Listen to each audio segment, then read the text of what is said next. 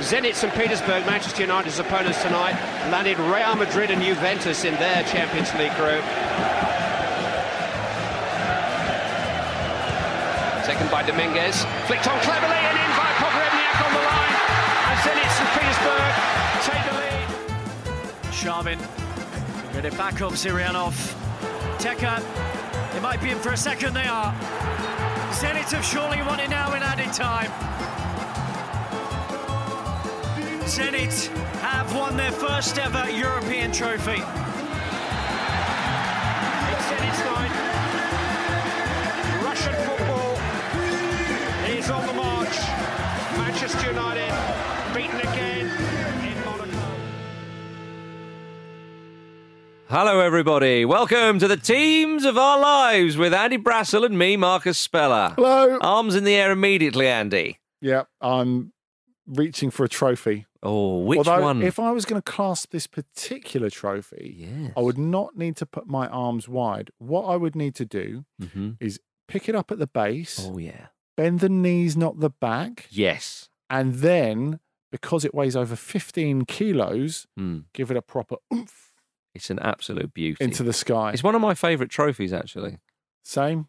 Yeah. It is, of And course. as Elton from FC Porto, their fabled goalkeeper, once said to me, "You need to be a real man to lift this trophy." Yeah. Did he really? Yeah, he did. Cheeky sausage. Today we're talking about Zenit St. Petersburg's 2008 UEFA Cup winning side under Big Dick Advocat. Yeah, Big Dicky. Big Dicky baby. The UEFA Cup is a gorgeous trophy. Absolutely gorgeous. It is. And even now, it's the Europa League. It's got the same beauty. I bet you'd love to guzzle some grog from that trophy, Andy, wouldn't you? Yeah, I'd get a bit of apple juice in the bottom. It'd be good. I like how certain types of Aussies call booze grog. I don't think they do it seriously. Maybe like one or two people in the outback or something. I But wonder what the Russian expression for grog is. vodka. Probably. Yeah. The Russian word for water is voda. Yes. So mind how you go if you're there. Oh, yeah. Right. Yes. Zenit St. Petersburg, they would be one of the teams which, again, we always say this, don't we? That, years ago, they could be a surprise package because you didn't have the media, you didn't have the video clips and all that internet to see what they were like. But still in 2008, they were a bit of an unknown quantity for many people in this country, certainly. And they were a team who played their way into the tournament, winning on away goals in some of the early rounds. And then when it got to the crunch time, they were flipping brilliant. Yeah, they were. And I think they're one of the good examples of the working of when you get a bit further down the line, when the UEFA Cup becomes the Europa League, why there is that idea of the Europa League morphing into a mini Champions League. Yes. Sort of close that gap between Champions League and UEFA Cup, because you look at both the season that they won the UEFA Cup and the season afterwards, they have good moments in the Champions League, but can't quite get there. Yeah, they finished third in their group. Yeah, and I think, you get further down the line, the following year when Shakhtar Donetsk win it, they're a team that needs to take time to build up a level so they can consistently compete in the Champions League. Ultimately, they, the perpetual Ukrainian champions, do that a lot better than Zenit, who, like them, have got a lot of money. Let's not beat around the bush there. Oh, well. And if you want to attract big dick, then you got to. Exactly. Yeah. And if we're going back to the start of... Just enjoy it, Andy. It's fine. We're with our Patreon people now. If you want to laugh, laugh. Just stop looking at me like that. If you want to attract a top coach, you need money. And And they certainly have. Yeah, the reason Advocat ended up there in the first place is he ended up signing for Zenit in middle of 2006, because even though that was halfway through the Russian season, because we should underline that at this point, the Russian season runs by calendar year. Yes. Like in Norway or Sweden or whatever, it's a newer thing that it's come to I guess you would say, Orthodox Central European sort of calendar. when Advocat joined, it was probably about 6-7 months after the club had been taken over by Gazprom. And at that Good old Gazprom. Exactly, who are very much part of our lives. Our football experience. Next week on Teams of Our Lives, we're going to be talking about the Gazprom marketing department. Yeah, well, maybe we'll squeeze a bit of Schalke into this. Give them some love. But basically, this was Zenit saying we want to go to the next level. And really, if you look at where they are now, in terms of, they have an incredible stadium in a very enviable position. And, it's one of those things about the Euros, wasn't it? You need that. It's not so easy in COVID times, but in sort of previous big games in St. Petersburg, you have on the lake outside the stadium, you have on the river outside the stadium, you have, it's almost on an island. So you quite often have like presenters on a boat going, hey, look at us. We're doing a bit of sailing and look at this incredible football stadium behind us, which is where we'll be seeing the game of the day later, yeah. Which I quite enjoy. But at this point, they're still at the Petrovsky, which I guess a little bit like Dynamo Kiev, to keep it former Soviet. We were making the comparison with Shakhtar before. When Dynamo Kiev are doing things in Europe, a lot of the time they're playing at the old Lobanovsky Stadium, which is this completely exposed bowl next to the river, 18,000. I went there during Euro 2012. It's amazing, right? And I don't know whether I needed to do this or not, but I ended up giving what to me was a small amount of money to a member of staff there, who then took me on my little own personal tour. Right. But I couldn't work out whether I could have just walked in or it was genuinely shut. But I needed someone to hold my BlackBerry and take photos of me. So if that wasn't worth it, I don't know what was. You've got to get one taken of you by those incredible floodlights. I can't remember. They're like doomy trees in the forest in Harry Potter. Oh, okay, so that I've never seen Harry Potter. Yeah, I'll take your word for it because I'm such a ledge. That's why. But yeah, it's a lovely little stadium. But yeah, we'll go back to Zenit and the Petrovsky. It was something, I guess, that kind of played in their favour in the short term. Like long term, they clearly were going to go towards bigger, more modern facilities. But I think that's the incredible thing, seeing this side break through, become a player in the European scene, and they had some huge matches in this season. Yeah, it made a huge impact, I think, on the teams they faced there, because it's quite sort of small and hostile. Yeah. Zenit, they won the league in 2007, went out the domestic cup. I think it was the quarter-final. They didn't have European football that year, but they did win the league. And then, of course, the next year they would win the season that we're talking about here in 2008, the UEFA Cup, and I think they won the Russia Cup as well. When we talked about Shakhtar Donetsk, they were cleaning up in Europe, in Ukrainian football, but that season they won the Europa League. It seemed, looking at the results, looking at the league's position and all that, it seemed like they had gone all in on winning that European trophy, because that is going to stand out that little bit more among the crowd. Because again, that Ukrainian, was super important. And so for Zenit, would you, again, I'm looking at the results, looking at what they did the previous year. Okay, they won the Russia Cup, so the cup in Russia. So obviously, I'm not saying that they, but do you think that the priority was this UEFA Cup win? Yeah, they totally maxed themselves out. And right. You look at some of the injuries that they suffered on the route to the final, and just continued ploughing through. But in terms of Advocat, he'd come along, very highly paid. There was expectation. But bear in mind, when they won the league in 2007, at that point, he's the only non-Russian coach to win the Russian league. Right. I mean, which is pretty incredible, really. So it was a huge step forward. And that gave him a little bit more license, I think. We knew that further investment was coming down the line. But this was a team that was transitioning into something even greater. And it was a team that was like pretty close to maturity as well, because you look at like a lot of the key players in that team, they're into their late 20s by this time. And obviously Andrea Sharvin is one of the most noted ones. But then you look at Andrei Timoshuk in midfield, who's absolutely key for them as well. What about Pavel Pogrebniak? Yes, thank you. It always stumps me, that one.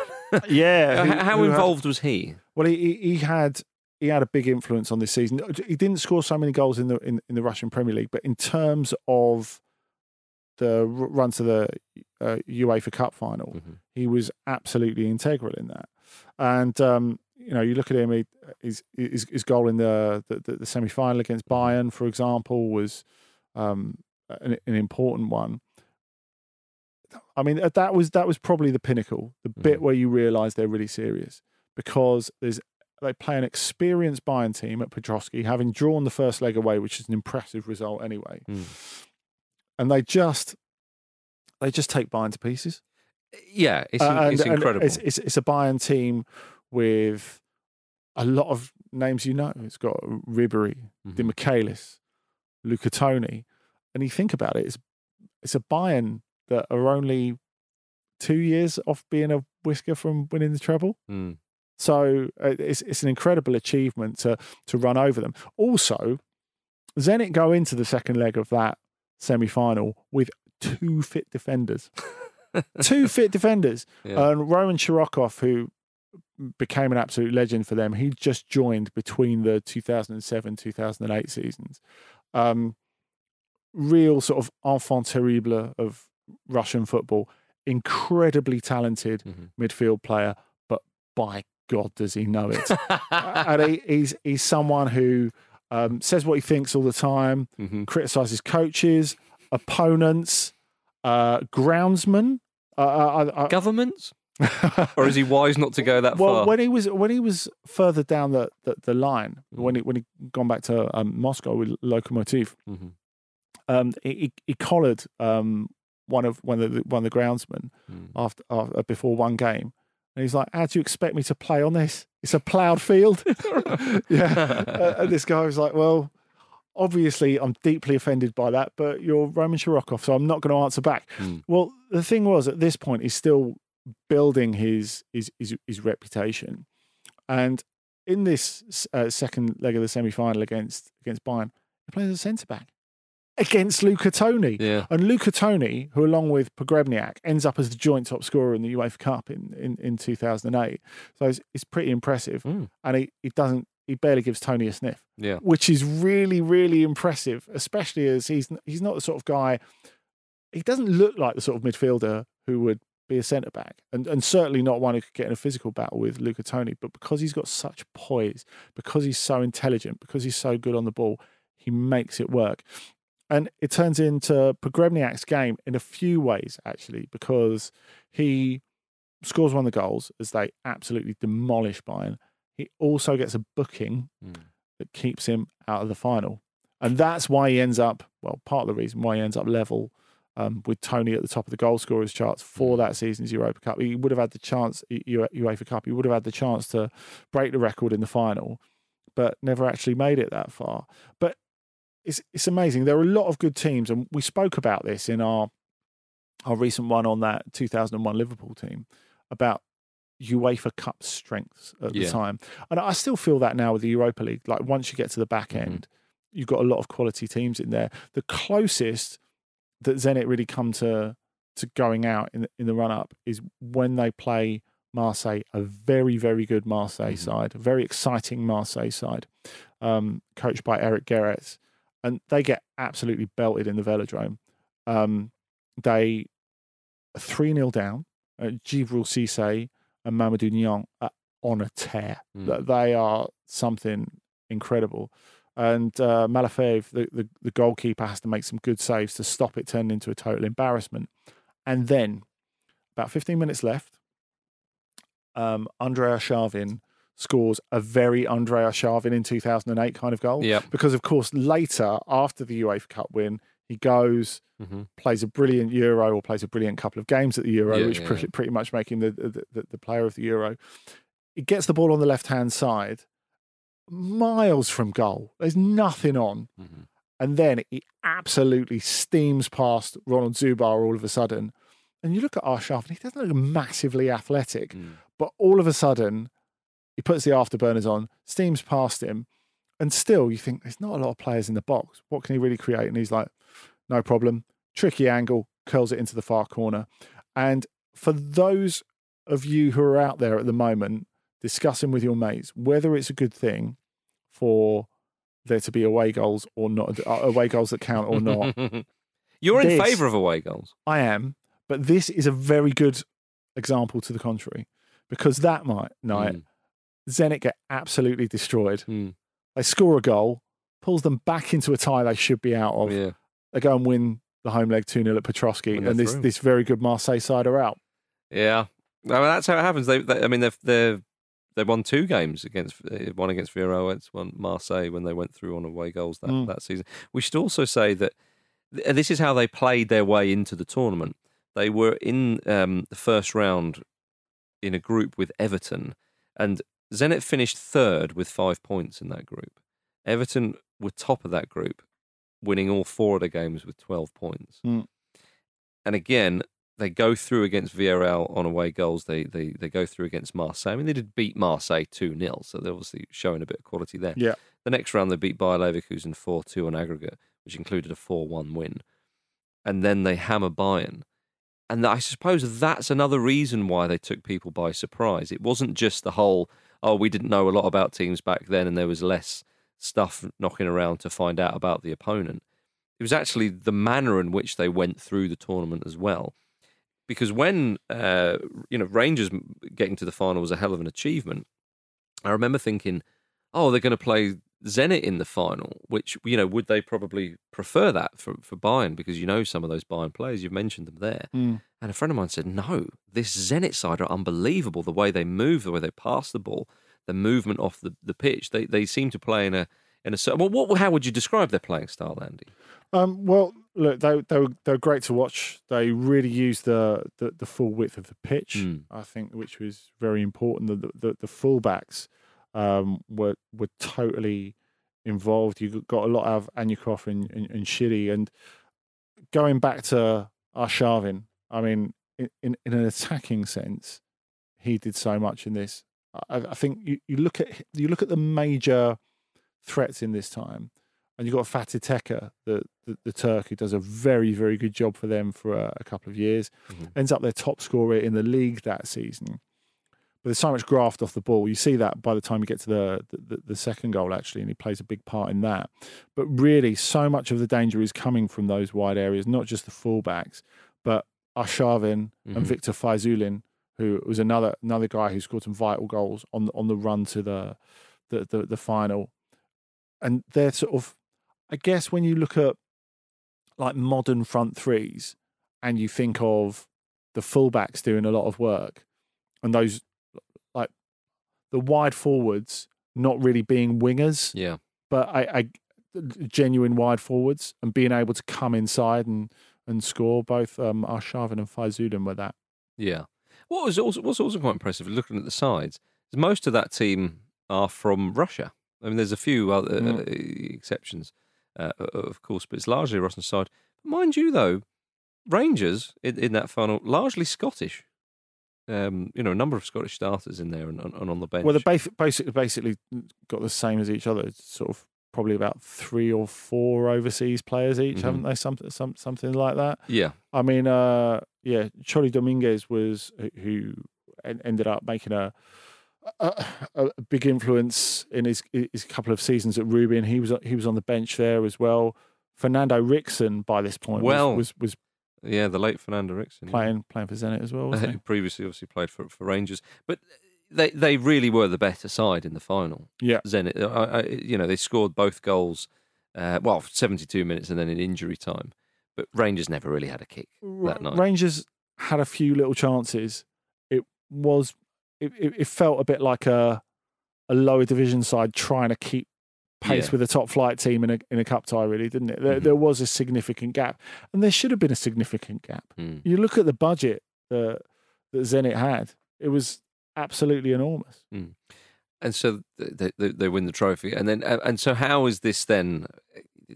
Does this change anything with Zenit going forward? Because people know Zenit now. They're a bit more on the map. They're not seen as an obscure team. I don't think your average football fan, and I would include myself in this, would know that much about them, say, if they're in the Champions League next year, for example, and whatnot. But you're aware that, okay, and there's a bit of cliche in there going to Eastern Europe, whether it be CSK Moscow or a side like that. Yeah. Always a tough place to go, blah, blah, blah, blah, blah. But I think this put Zenit on the map. Yeah, and it helps them sign players as well. Yeah. And it convinces, I guess, it convinces potential transfer targets. It puts their name on the map. But it also convinces the people who are running the club that it's going in the right direction and let's put more money in. Because you get to just after this final and they go and break the Russian transfer record by buying Danny from Dynamo Moscow. And he goes on to become a really important player for them. Of course, he makes his debut in the UEFA Super Cup in Monte Carlo against Manchester United. Danny scores the winner. It's man of the match. Pogrebniak gets the other goal as well. But that night, I think I remember watching it on British TV, and there was a sense of, hang on, this team have paid 30 million for a player. All right, pal, let's see what you're made of. Yeah. And then Danny has a fantastic match, and United just can't deal with him at all. And he ends up being a legendary player in the history of the club. Yeah. And when not that long after this, when did they sign Hulk, as we call him? That would be, let me think, probably about... I'll put you on the spot there, Andy. I'm going to say 2013. Okay, but they suddenly became a side that were in the transfer market for big players. Yeah, okay, a certain type of player. You can't. The money really flies in. I mean, they signed Axel Witsel in. I know 2012. Off the top of my head, it was 2012 for Witsel. Yeah, and yeah, I mean those players cost an absolute fortune. Now that creates a different sort of expectation, of course, because there's frustration that they can't get further in the Champions League. There's frustration, and this might remind you of the early days of Euro 2020, that if the football's not fantastic, there's a bit of pushback from the fans there as well. So, it's, you've just got to accept, I think the UEFA Cup win for what it is. It's the start of something, but in terms of future expectations, it's equally a blessing and a curse. Yeah. Is that why, I mean, there've been a number of reasons perhaps, but Dick Advocaat, he left in 2009. Yeah, he did. Do you think he felt, I mean, I can't remember, was he sacked? He was fired. And it was that because they were expecting, right, come on, Champions League now. Let's win everything. Yeah, and the leap is enormous. Well, and you don't want to be the guy who, you don't want to be the dick saying to them, sorry guys, but like that's probably as good as it's going to get for now. If you see what I mean. Yeah, okay, getting out the group now is going to be an achievement in the Champions League. People don't want to hear that. They get a taste for success and they want more. Yeah, and I think you look at like a year or two after this when they go and spend a load on players, as is often the case. Bruno Alves is one of those who signs. Good old Bruno Alves. Oh, yeah. And they pay over 20 million for him for Porto. In one of his first games, they go to Auxerre and lose in the Champions League. And Auxerre are, of course, a club with history, a club with Giroud, all that sort of stuff. Yeah, but for outside of France, they're not. For Zenit, with their truckload of money to turn up and get beaten in small town Burgundy is not cool. No. So that's the point at which they start to become enveloped by this real tension around their Champions League performances. And Zenit now, today, they have the biggest budget of any club in Russia. So there is that contingent expectation. And, they won the league this season just past. Will they sack the manager if they can get someone better? You bet your last quid they will. So, this is, the start of them as a big name on the European scene, but it's also the start of unbearable expectation. When all said and done, though, Andy, Big Dick left his mark. Thank you very much for listening to the Teams of Our Lives. It's been an absolute pleasure. Andy and I will be back next week. Another great team. You know the routine. See you then.